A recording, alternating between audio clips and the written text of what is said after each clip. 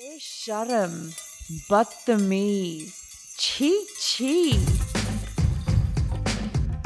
I'm Sangeeta Pillai, and this is the Masala Podcast, a Spotify original where we talk about all those things that we're not supposed to talk about as South Asian women: sex, sexuality, periods, menopause, mental health, nipple hair, shame, and many more taboos. The entire existence of women to serve the patriarchal society. It's time we heard the voices of real South Asian women, not just those we see in Bollywood or in mainstream Western media. It's time we had a real voice, a loud and proud and strong voice.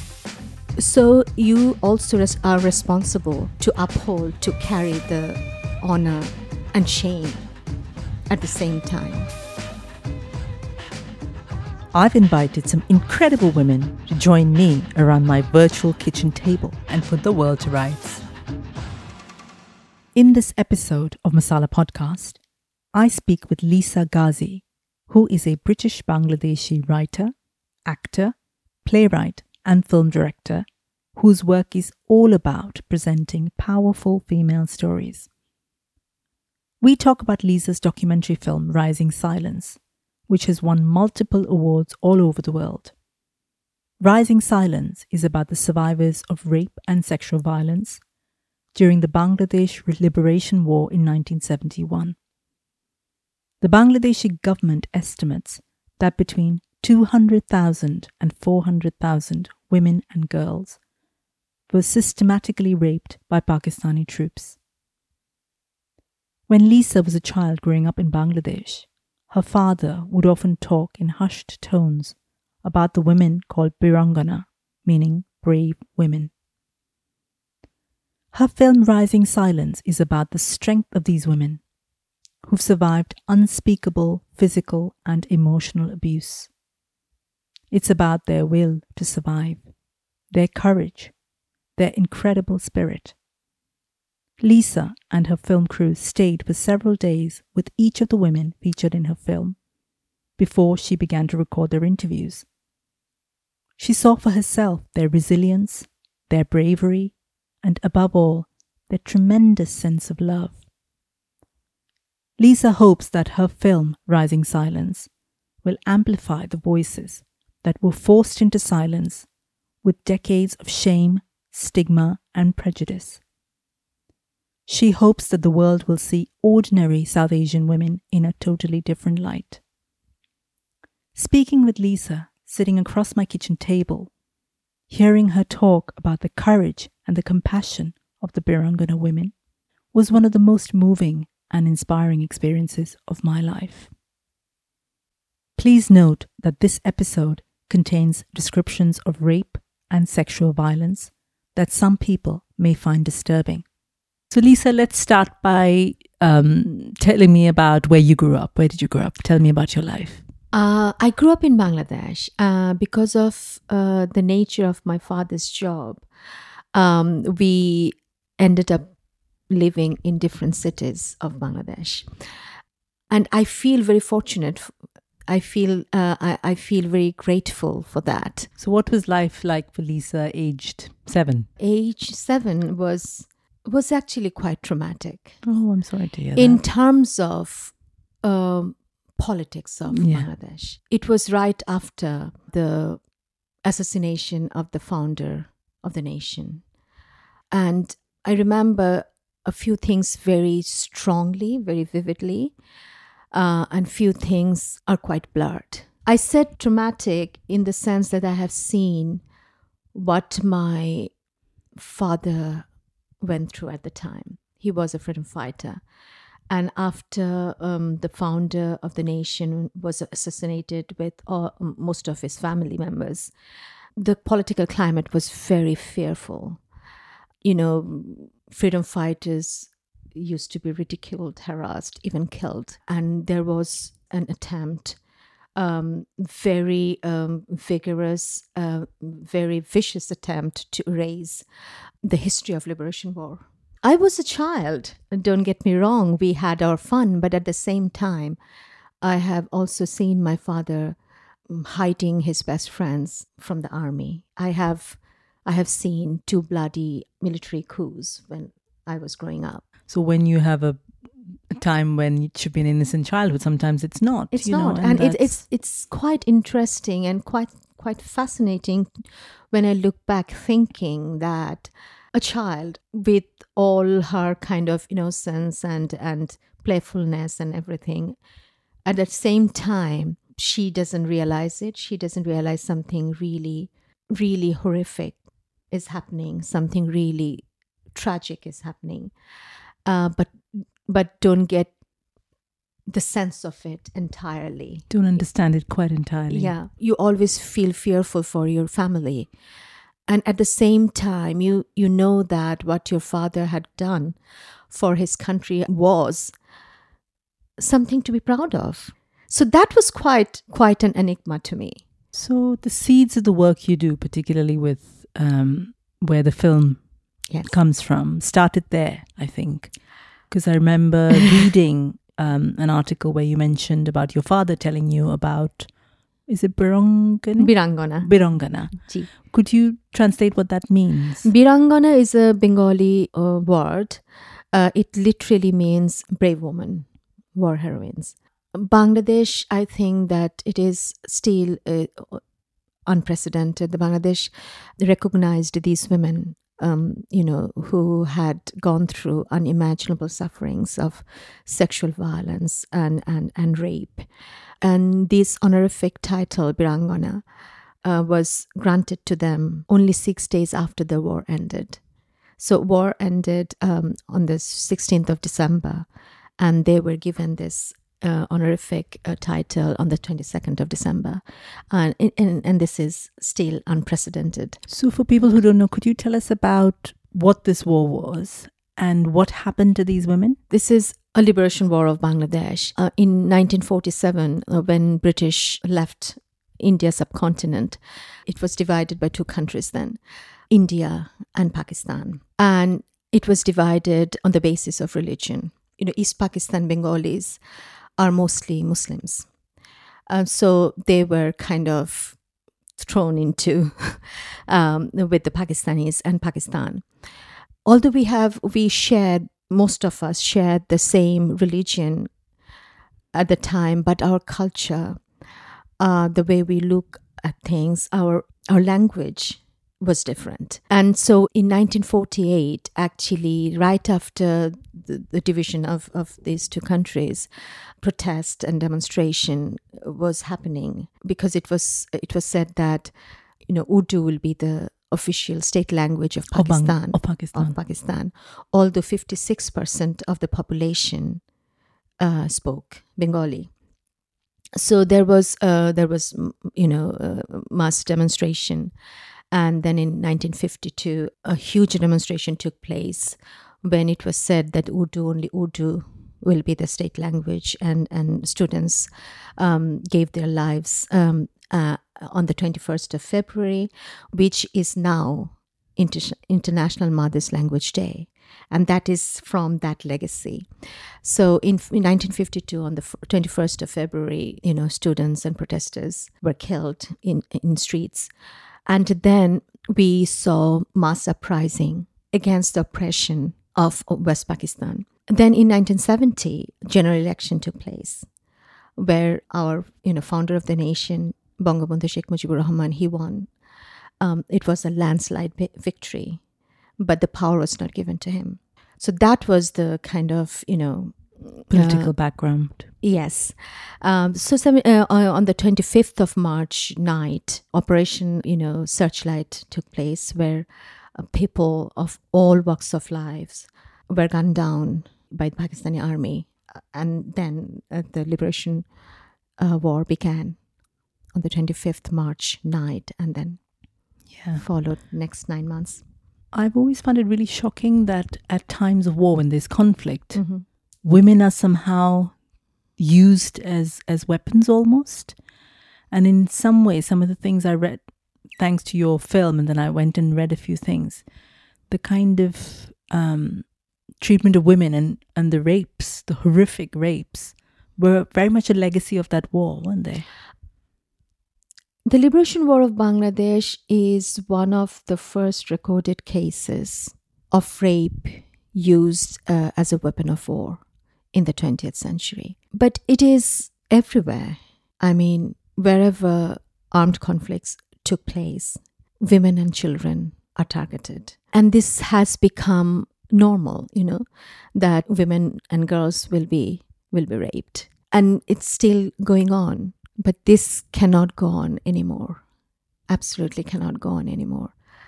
Why these things happening? It is very simple to understand why. Because women are responsible to carry the burden of honor of a family. Particularly in South Asian culture, I think. In South Asian culture, in any patriarchal society, anywhere. And the shame is inflicted upon women for failing to carry out that burden. Women are seen as men's property, custodians of men's pride. So when you fail to carry out that burden and that set pride, you are also held responsible for not delivering that honor, whatever that means. It is quite simple, that it comes from so many aspects of life, and it is ingrained in our patriarchal society, in our mindset, that even women living in that society do not question it. Because it's been hundreds and hundreds of years. It's been happening. You do not know anything better. You do not know anything. Because, when you are seen as property of men, then you do not ask consent. You do not ask, do you ask your chair whether I should take this chair to this room, to that room? You do not ask your chair that, because it's your property. It doesn't have any voice. You do not acknowledge voice. It's there to serve you. The entire existence of women to serve the patriarchal society. So you also are responsible to uphold, to carry the honor and shame at the same time, for your family, for your father, for your community, even for your country. So there's no ambiguity. There's no ambiguity, no shame, no disregard for targeting women and girls in wartime or in peace across the world. Because if you want to dishonor a family, you go after their daughters. If you want to humiliate, control, dishonor, shame, and rule over a race, a nation, a community, a home, you go after their daughters. And this has been like this since time immemorial, I think.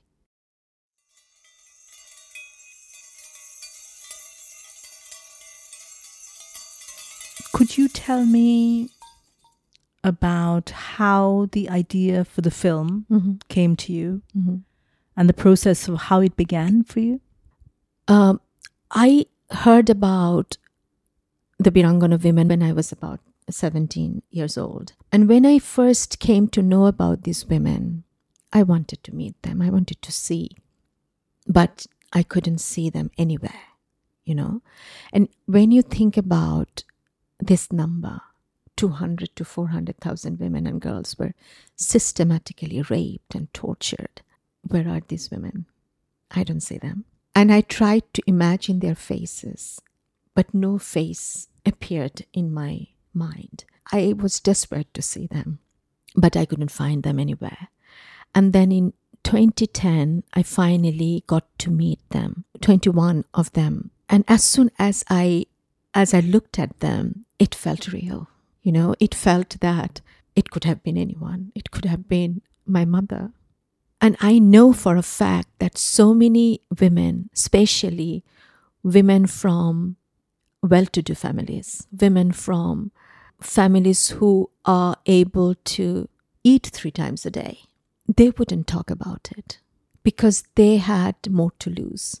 And when I saw these women in 2010, and when they were talking about their experiences, I was crying, but they were breaking down only when they were talking about their families.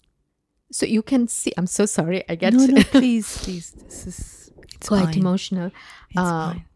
They can talk about what happened to them quite boldly. But every time they broke down when something happened to their families, to their children, or parents, or husband, or any loved ones. That was astonishing to me. And they were looking out for us, and they were giving us comfort. It is quite disturbing that they were giving us comfort. They were comforting you Yes, instead of the other way yeah. around. And that compassion and that understanding, I wouldn't expect from them, because we didn't give it to them. The entire nation didn't give them the due respect, which they deserved so much.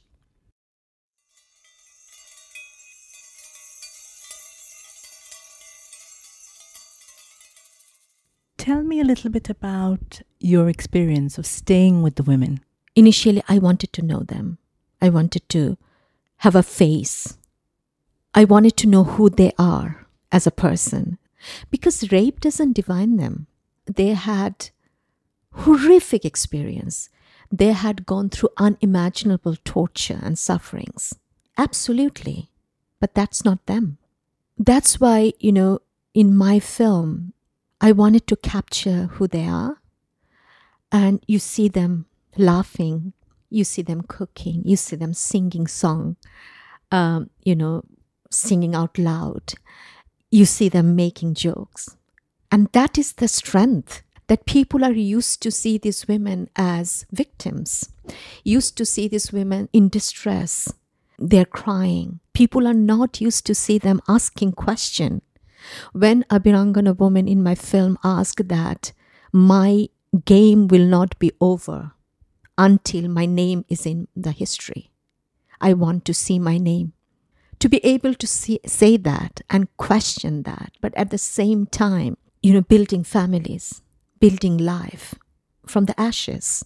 Can you imagine the strength and resilience and courage and determination that, yes, this happened to me, but this is not me.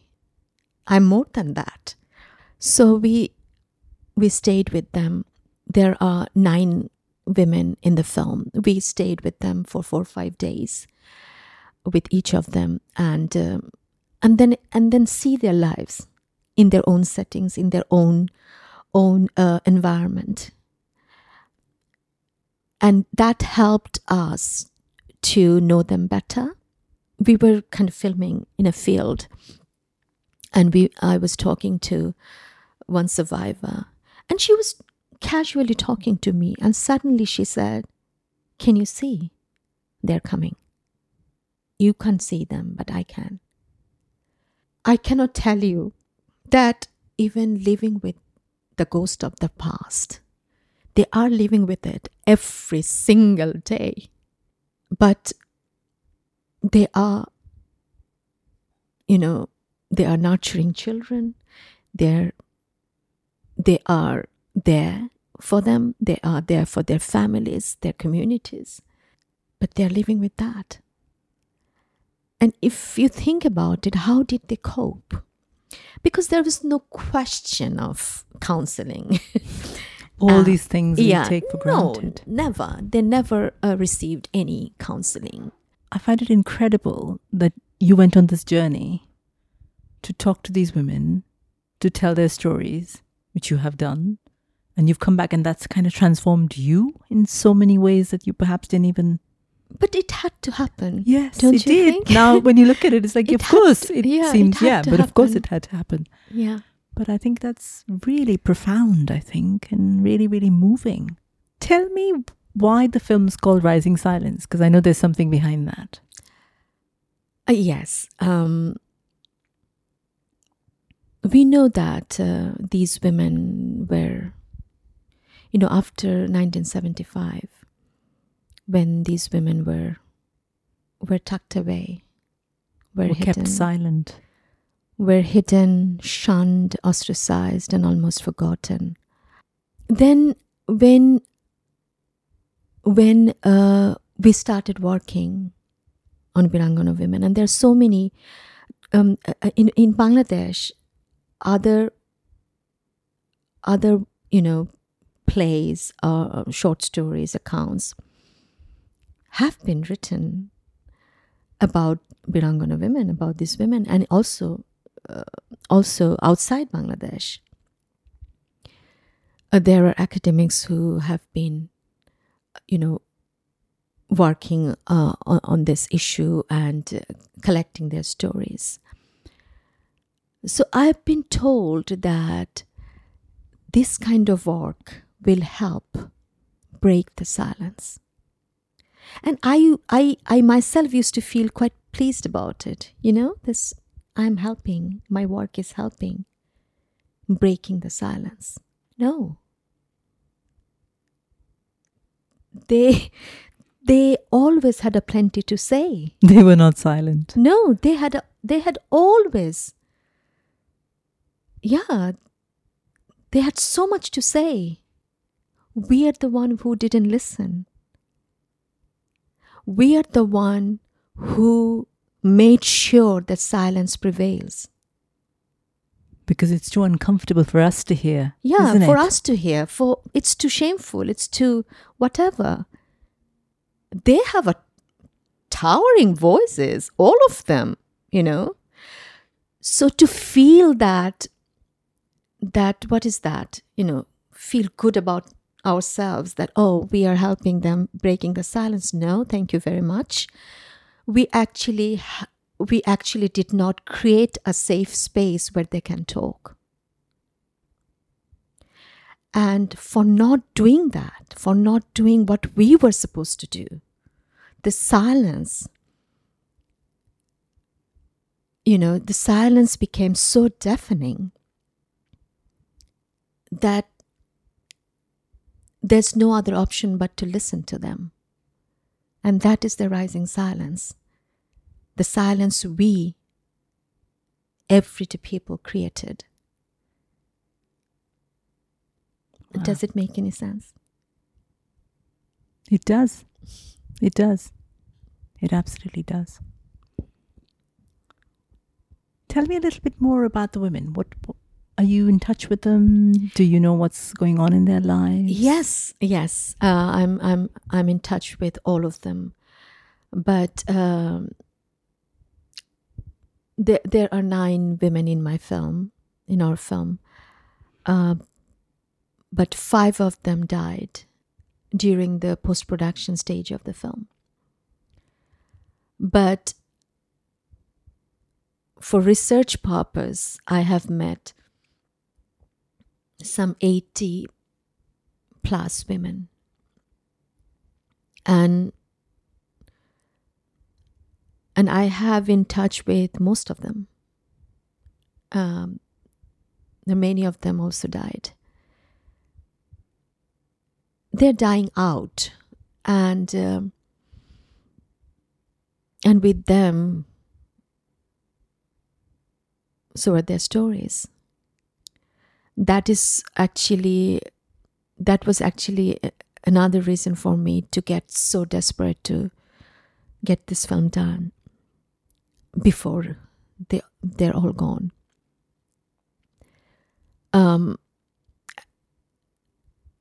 As a more permanent record, because as I told you before, that we don't have documentation. We don't have much documentation. Most of it was destroyed. So that was my single vision, to safeguard at least a few of their stories. So they have, and their children maybe have something to go to. Absolutely, and for us. And for us to see. And for us, because I feel that they are my legacy. I feel that if I didn't know them, I wouldn't know what I'm capable of as a woman.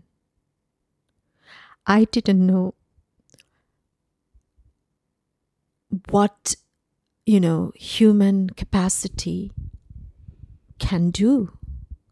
And I didn't know that people can have so much compassion and unconditional love even after suffering unimaginable torture.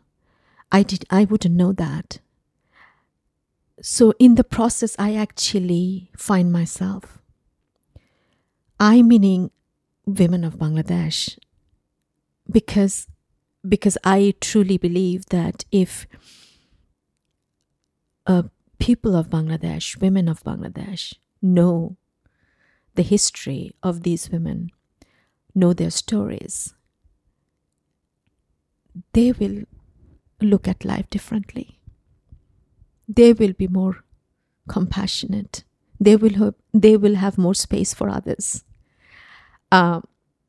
So they're absolutely my legacy. And it's not only my legacy, it's also a story of Bangladesh. Because what Birangana women had gone through during and since 1971, the war, Bangladesh had gone through the same thing. Betrayal, genocide, rape. Bangladesh has gone all of it. So, I mean, the story of Bangladesh and the legacy of Birangana women are parallels. We have to know them. We have to know their history. Because, and I don't know whether you found it or not in the film, but I was actually so excited about the fact that, you know, these village women, the South Asian village women, most of them are illiterate. But the kindness, the openness they showed in the film, I think the world will look at them differently. Because you have a kind of perceived notion about something. Or these women are illiterate, village women, Muslim women. They must be very kind of, you know, closed up. But when one of them says that, I don't think, I don't understand why music is haram. Because when I feel sad, when I feel, and when it rains, I sing out loud. It comes from my heart. How can it be haram? And when another woman says that when I walk in the streets, people taunt me. People say bad things. And then I tell them, you know, I am the mother species. You are all my children. And they don't say anything. So the kind of openness, progressiveness, we do not see in educated people. I got to see them in them. It was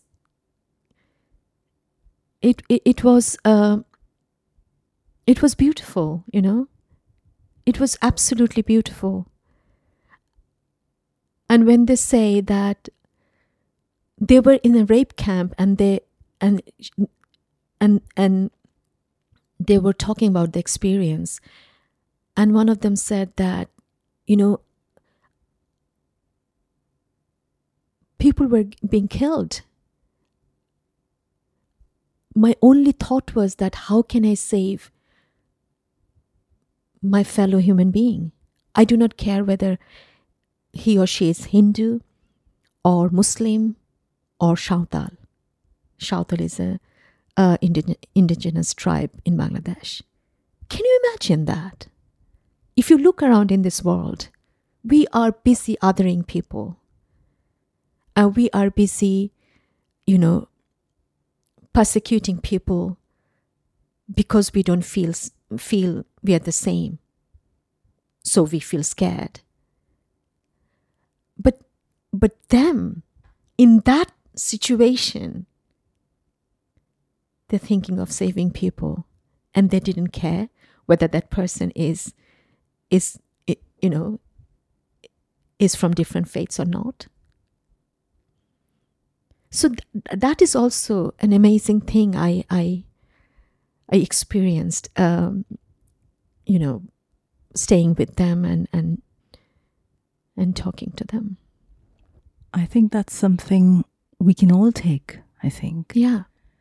Thank you so much, Lisa, for taking the time and open up like you have. My heart actually feels a bit heavy, but in a good way, if that makes sense from our conversation. I hope so. And it's been really moving and really profound and really sad and really powerful, and so many kind of words that aren't quite coming to my mind now to talk to you. Thank you so much. Thank you. Thank for you. talking to me. Thank you. Can I say something? Yes, at of the course. End? If we want to bring change, I would like you out there listen to survivor stories, because if we ignore or dismiss sexual violence that had been perpetrated in the past, then the same pattern of sexual violence used in wars and armed conflicts today will never stop. But in order to do that, the first step is to listen to survivor stories and believe them. First step is believe them. Thank you, Lisa. Thank you. If you've been affected by anything we've talked about in this episode, please head to the show notes where I've listed some information about organizations which can offer help and support. I'm Sangeeta Pillai. Thank you for listening to the Masala Podcast, a Spotify original. Masala Podcast is part of my platform Soul Sutras. What's that all about? Soul Sutras is a network for South Asian women, a safe space to tell our stories, a place to reclaim our bodies, to tackle taboos within our culture, to be exactly who we want to be. Get in touch and tell me your stories about your taboos. Check out my website, soulsutras.co.uk, or get in touch via email at soulsutras.co.uk. I'm on Twitter and Instagram. Just look for Soul Sutras. Masala Podcast was created by me, Sangeeta Pillai, produced by Hannah Walker-Brown. Opening music by Sunny Robertson.